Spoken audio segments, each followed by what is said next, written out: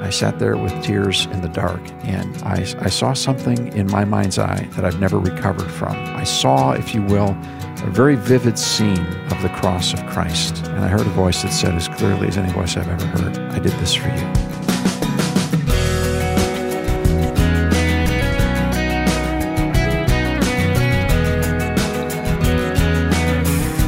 Today on First Person, you'll meet Dave Zanotti of the American Policy Roundtable. Welcome, I'm Wayne Shepherd. Each week we take the time to listen to people tell their stories of God's faithfulness. Sometimes it's someone whose name you might recognize and sometimes not, but it always builds and encourages our own faith walk with Jesus Christ. First Person is found online at firstpersoninterview.com, and I invite you to visit our website and learn more about today's guest, as well as browse the archive of past interviews. Again, you'll find us online at firstpersoninterview.com. Well, for the past several years, I've been co-hosting a radio and internet program called The Public Square with a team of friends at the American Policy Roundtable, and you can learn more about it when you visit our website, firstpersoninterview.com.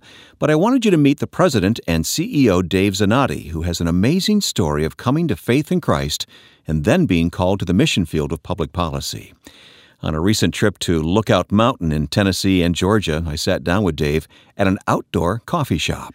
We get to go to a lot of cool places. I mean, you and I have crisscrossed the nation from sea to shining sea. We've known each other, about 5 years or so, maybe a little longer? A little longer than that now. I hate to admit it's getting closer to 10 years, but and have known of each other for quite some time. You and I actually ran into each other in the world of attempting to raise funds for Christian radio stations. And we literally met on the radio. On the radio. Yeah, I do remember that day for sure. But this place, we are at Lookout Mountain, Georgia. We're on the Georgia side of the state line, which is right across the street almost here. But you brought me here. Why did you bring me here? Well, this is an extraordinary place. It surprises people that a couple thousand feet above the ground, we're actually surrounded by a Civil War battlefield. One of the most intriguing battles of any kind of war. It's become one of my favorite places to come, Lookout Mountain. I've been here a few times now in the last few years, and there's always something new to discover. Well, that one time you got me right to the edge of that yellow line where the hang gliding gets done. We should explain that together we do a radio program called The Public Square. It's part of the American Policy Roundtable, of which you are president and CEO. We'll get to that later, but sure. I want to know about you. I want our listeners to know about you and how God has shaped you and given you the assignment that He's given you, Dave. Well, I'm very fortunate because He came looking for me. Remember the old line, Jesus saves, and the Boston bumper sticker, and Bobby Orr scores on the rebound.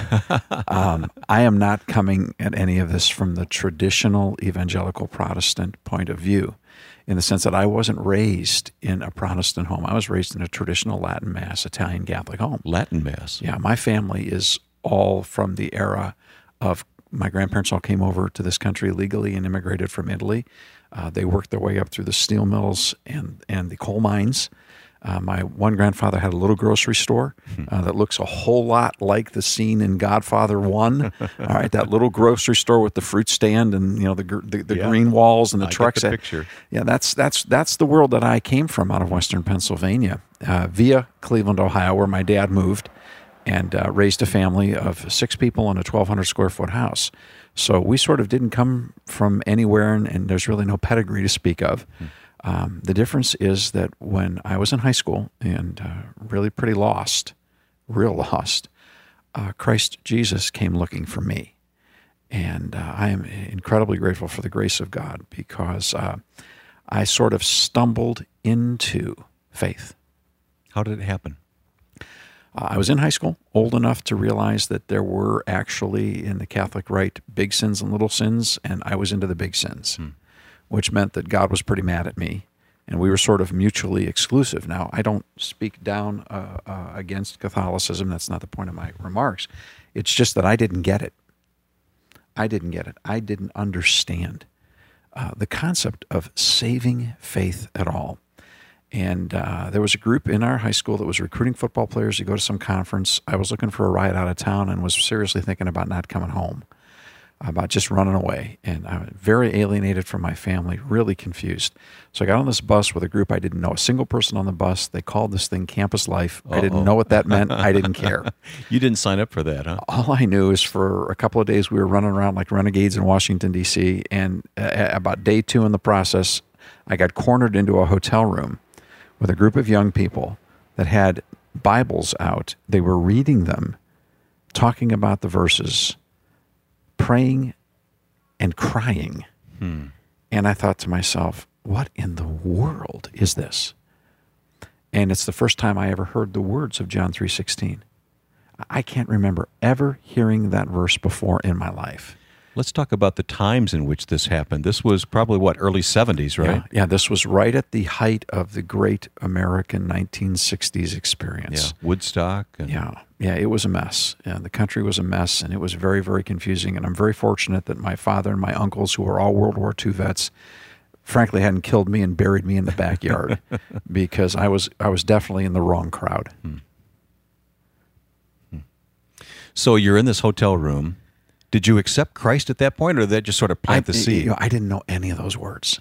Wayne, I didn't know a thing. John 3:16 bowled me over, and I listened to their testimonies, and they talked about their dreams and God forgiving them and their plans and their hopes for the future. And I thought, never heard anybody talk about God like this. I mean, I was used to the nuns explaining to me how not only were the chances good I was going to hell, but I'd be first in the line. I mean, it was. It was not a good scenario, I was baffled by what I saw. I'd never seen personal faith like this. I mean, I was a medieval person. You had no other person to look to who believed? I had no clue. Now, I don't mean, believe me, I have a lovely, wonderful family, and they have a beautiful faith and a very mature faith in Christ now. It's come a long, long way from them. But at that time in my life, I'm in the dark ages, man. I'm really, truly lost as a matter of faith and disassociation from God. So I left that hotel room, and they asked me if I wanted to pray right there. I was like, no, thank you. I left that little study group, went back and sat alone in my room in the old Sheraton Hotel in Washington, D.C., in the dark. And as I sat there, I began to think about all the awful things I was a part of and alienation from people and relationships and family. And I truly got very emotional, and I sat there with tears in the dark. And as I did, I saw something in my mind's eye that I've never recovered from. I saw, if you will, a very vivid scene of the cross of Christ and the crucifixion of Jesus. And I heard a voice that said, as clearly as any voice I've ever heard, I did this for you. And in that moment, I understood something I'd never known before, and that is the concept of the atonement, that Jesus Christ died for me personally. Time, date, stamp in history for the sins of my life, to bring me back to a peaceful union and relationship with God. What a story. I've never recovered from that moment. I can understand why, but what happens then? Because, I mean, you've got to be discipled then. Who did God bring into your life to do that? I'm one of these guys who later that night went to my first prayer meeting with all these other kids in this Youth for Christ Campus Life thing, which I found out that Campus Life was code for Youth for Christ. I didn't know what that was either. I went into this room, and they started to pray sentence prayers in a circle, and I had absolutely no idea, what we're talking about here. And I'm one of those people who literally prayed the first prayer out loud was, "Hello, God." Literally. I didn't know what else to say. So, I mean... and then, of course, the process began. They gave me a Reach Out New Testament, the Living Bible. I can see that in my mind, yes. Yeah. I read that 3 times in the first month of being a Christian. I could not, I was slain by this living Word of God. I'd never read the Bible before. So you couldn't get enough of it? Oh my goodness. I just kept reading and reading and reading. And then I started bringing one to school, and then, and talking to people about it. And then, it got weird. You turned into one of those guys, huh? Yeah, because this was at the beginning of the Jesus movement. Oh, of course, yeah. We didn't know it was a movement at that time. Mm-hmm. We didn't know nothing. All we knew is we had longer hair. We didn't change our genes like everybody else. I was unable to continue to play football. The doctors bounced me off the team because I was the little guy like Rudy that kept going against the big guys. They don't tell you in the movie, but sometimes that hurts. Rudy gets so many concussions, the doctors say, that's enough now. All right. But so I was out of football, but we were into the Bible.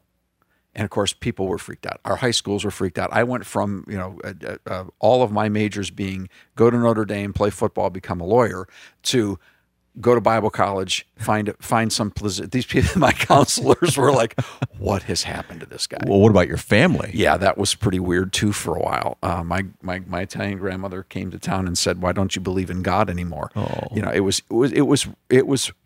in a way it was hilarious, because it was a true clash of cultures.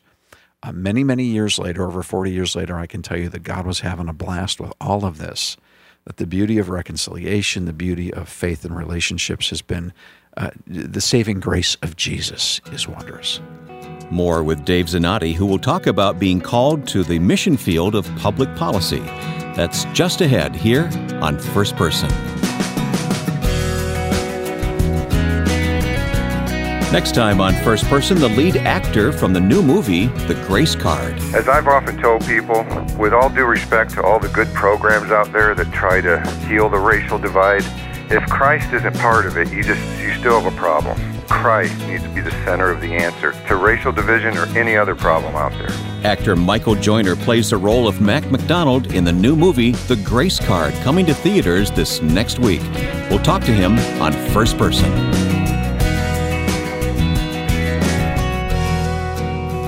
Let's continue today's conversation with Dave Zanotti of the American Policy Roundtable. We're sitting at a Starbucks, an outdoor Starbucks on Lookout Mountain in Georgia. And Dave, even though I don't drink coffee, simply because I never developed a taste for it, you drag me to the most interesting places all around the country. And this is my favorite Starbucks in the world, on top of Lookout Mountain. We're right by the outdoor fireplace. The smoke is here, and the beauty coming out of the fireplace, and it's a beautiful.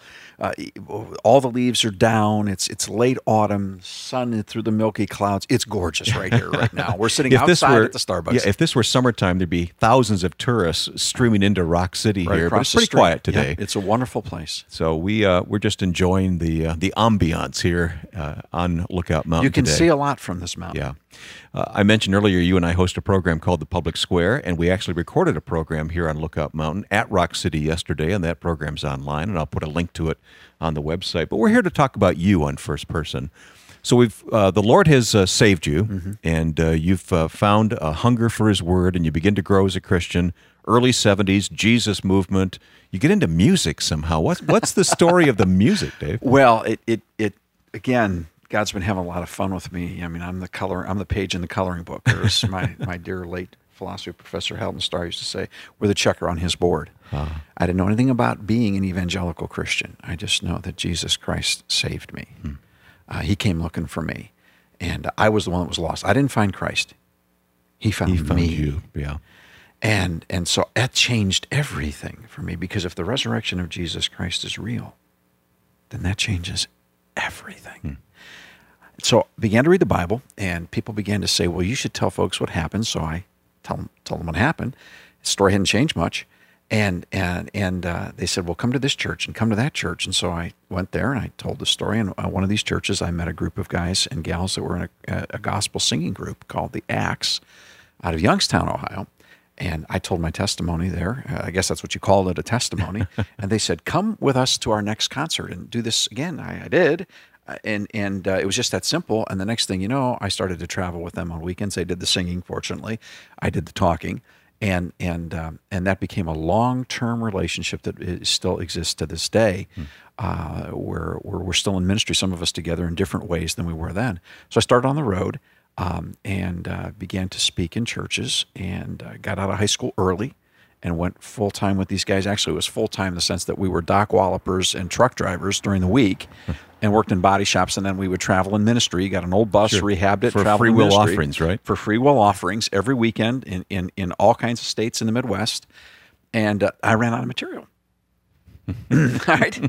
And when I ran out of material, they said, well, this is the point in which you're supposed to go to Bible college. And I said, okay, what's a Bible college? A few weeks later, one came to our church on a Sunday night, and made a presentation, and that was good enough for me, so I went forward. And next thing you know, a few months later, I was in Bible college. And then from there, I was at another college and then a community college and then on to theological seminary. And I kept pursuing the scriptures and ministry, but never felt the call specifically to the traditional congregational pastorate. And really wrestled, went to school for 8 years. And in the process of that time, my wife and I got married.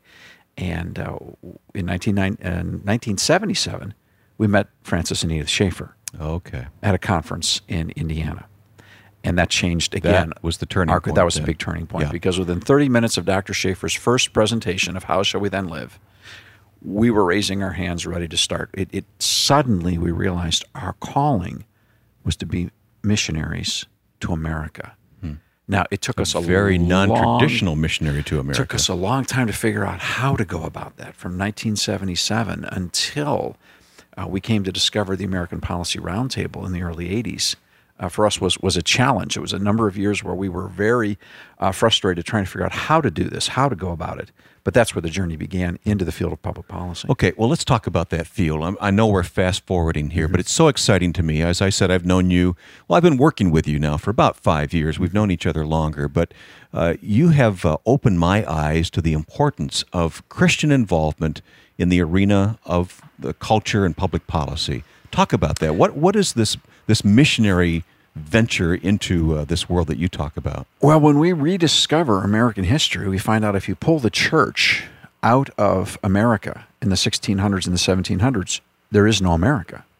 Because the founding concepts upon which this country began all are based upon biblical principles. The very concept of liberty itself, summarized in a simple statement in the scriptures, where the Spirit of the Lord is, there is liberty. All of this public policy stuff flows from first principles, and those first principles are biblical. As we began to discover that, we said, wait a minute, this isn't the America we live in today. This isn't the way I learned in school. It's not the way kids are being taught. We're losing the why of America. We've built a wall between the church and everything else. Yeah, we've divided the world up, and it's not a good deal. And we're losing this, the whole concept. And no wonder we're lost, confused, wondering our economy's up and down like a roller coaster, like chasing prosperity is like chasing Bigfoot. We don't know where to go on public policy. We're messed up on questions of morality. And our kids are terribly confused, disillusioned, and rebelling all over again. All right, in a whole different way than we did in the 60s, because in the 60s we didn't have the meaning, and they don't have the meaning today. It's the same thing all over again. How does it manifest itself? Now, I know, but I want our listeners to know, how does this manifest itself through the work of the American Policy Roundtable? Well, we do everything that you possibly can do to reach people and to tell them the truth about our history and the founding principles of our country, which flow from the scriptures. So whether it's radio, whether it's internet, whether it's events, whether it's speaking engagements, whether it's a thing we call the Franklin Dialogue, the consortium, our union with pastors, whether it's getting involved in ballot issues or helping people start PACs and find new leadership for political office, it's all about how do we go back to first principles and then walk that out in a practical application of public policy. Maybe praying for your congressman, maybe advocating a piece of legislation or fighting against a bad one, whatever it takes to do the work of responsible citizenship. Do you find it harder and harder to get the understanding of pastors and church leaders that this is the mission of the church? Yes and no. We've been through a very difficult time in Christianity. We have had a lot of isolationism for different theological reasons, but we're coming to a place where that's ending. One of the best books that's come out recently is Metaxas' book on Bonhoeffer. Mm-hmm. As people are beginning to see that ideas have consequences, and if, as a culture, we divorce ourselves from truth, the church stops being salt and light. Somebody else will take that role, and the consequences are disastrous. Yes. That is what happened throughout Europe in the 1930s, which created the horrid totalitarian regime, which cost, all told, the dictators of Europe at the end of the 20th century, over 20 million lives. Tragic. That wasn't a coincidence. That happened because the church failed to be the church. But do we understand that today? Well, that's our job, Wayne. That's what we're working on, and that's the mission field that we serve in, and that's the alarm bell, if you will, that we're sounding, and that's why we need so many people to pray for us and to partner with us in whatever way they can to share that light. Now, you talked about this in terms of being a missionary. Let's talk about that framework a little bit more in depth, because it's sort of outsider understanding of what a traditional missionary is all about. Well, whether you're in our corporate offices in Cleveland, Ohio, where we do radio, television, web production, or whether you're in our office in Florida or you're in our office here in Tennessee, no matter where you are, you will find these are missionary outposts where people gather around to figure out how we tell the truth in the legislatures, here in Nashville or in Columbus or in Tallahassee or on Capitol Hill, how we build relationships with people based upon truth, how we get tracts into people's hands. Wayne, it's just like being overseas. We've got to earn the trust in the marketplace and then communicate truth, the truth of the fact that Jesus Christ came to earth. He is real. He is risen from the dead. And his great commission that we are to go into all the world and make disciples, baptizing them in the name of the Father, Son, and the Holy Spirit, teaching them to observe all things whatsoever I have commanded you. We've done a great job on the conversion part in this culture, but we've done a terrible job on the instructional part. So we've got people all across America who are saved, but they're lost on their way to heaven. They don't know how to live, let alone how culture should function, how education should function, how laws should be written, and how we should govern ourselves. So that Bible that you picked up as a teenager and began to devour, that same Bible is living and active in your life today and guiding what you do in the arena, the missionary arena of public policy. The great undiscovered force in the modern world is the ancient and abiding Word of God. It is living, it is active, it is a life force. It is what's missing in our hearts, our minds, our homes, our families, and in our country. The Word of God. Dave Zanotti telling his faith story here on First Person. If you'd like to know more about Dave and the work of the American Policy Roundtable, we've placed links on our website, firstpersoninterview.com. You can listen to the Public Square radio program right there online when you follow the links. Again, you'll find them as well as an archive of past programs and the calendar of upcoming guests when you visit firstpersoninterview.com. Also, I hope you'll recommend our website to others and join our Facebook page, First Person with Wayne Shepherd. Well, part of my work as a freelance radio host is sometimes to connect with new movies coming out which have a strong gospel message and reflect biblical thinking. And next week, I'm excited for you to meet a man who has one of the lead roles in the new movie, The Grace Card, which opens in theaters soon. Here's Michael Joyner talking about making that film. I'm very skeptical about Christian films. I've not seen too many, if any, that were of good quality, and I think a lot of them preach to the choir. So I said, send me the script, I'll take a look at it. And he did, and of course, it's funny how when God has what he has for you, even when you're looking for it, there's several scenes, as you know, I won't give away some of the more, for instance, let me just say the chapel scene, you know what I'm talking about. I mean, we did that scene, it goes on for several minutes, and it's very intense and very dramatic, and it's a catalyst in the movie, but after we did that scene, there was just quiet on the set because we knew God's presence has just shown up and done something special. And David, the director, walked in and said, "Okay, guys, that was awesome." People were in tears even there. And he said, "Let's take 30 seconds to collect ourselves and let's do it again." And he did that about 8 times. And each time, it was like the presence of the Lord just showed up. And I said to Mike after, I said, "I know God's going to show up that same way in the theater, and this is going to be incredible." We'll meet actor Michael Joyner, who stars in this movie next week here on First Person. I've seen The Grace Card and strongly recommend that you see it and tell others about this movie with its themes of grace, forgiveness, and racial reconciliation. It comes to theaters real soon.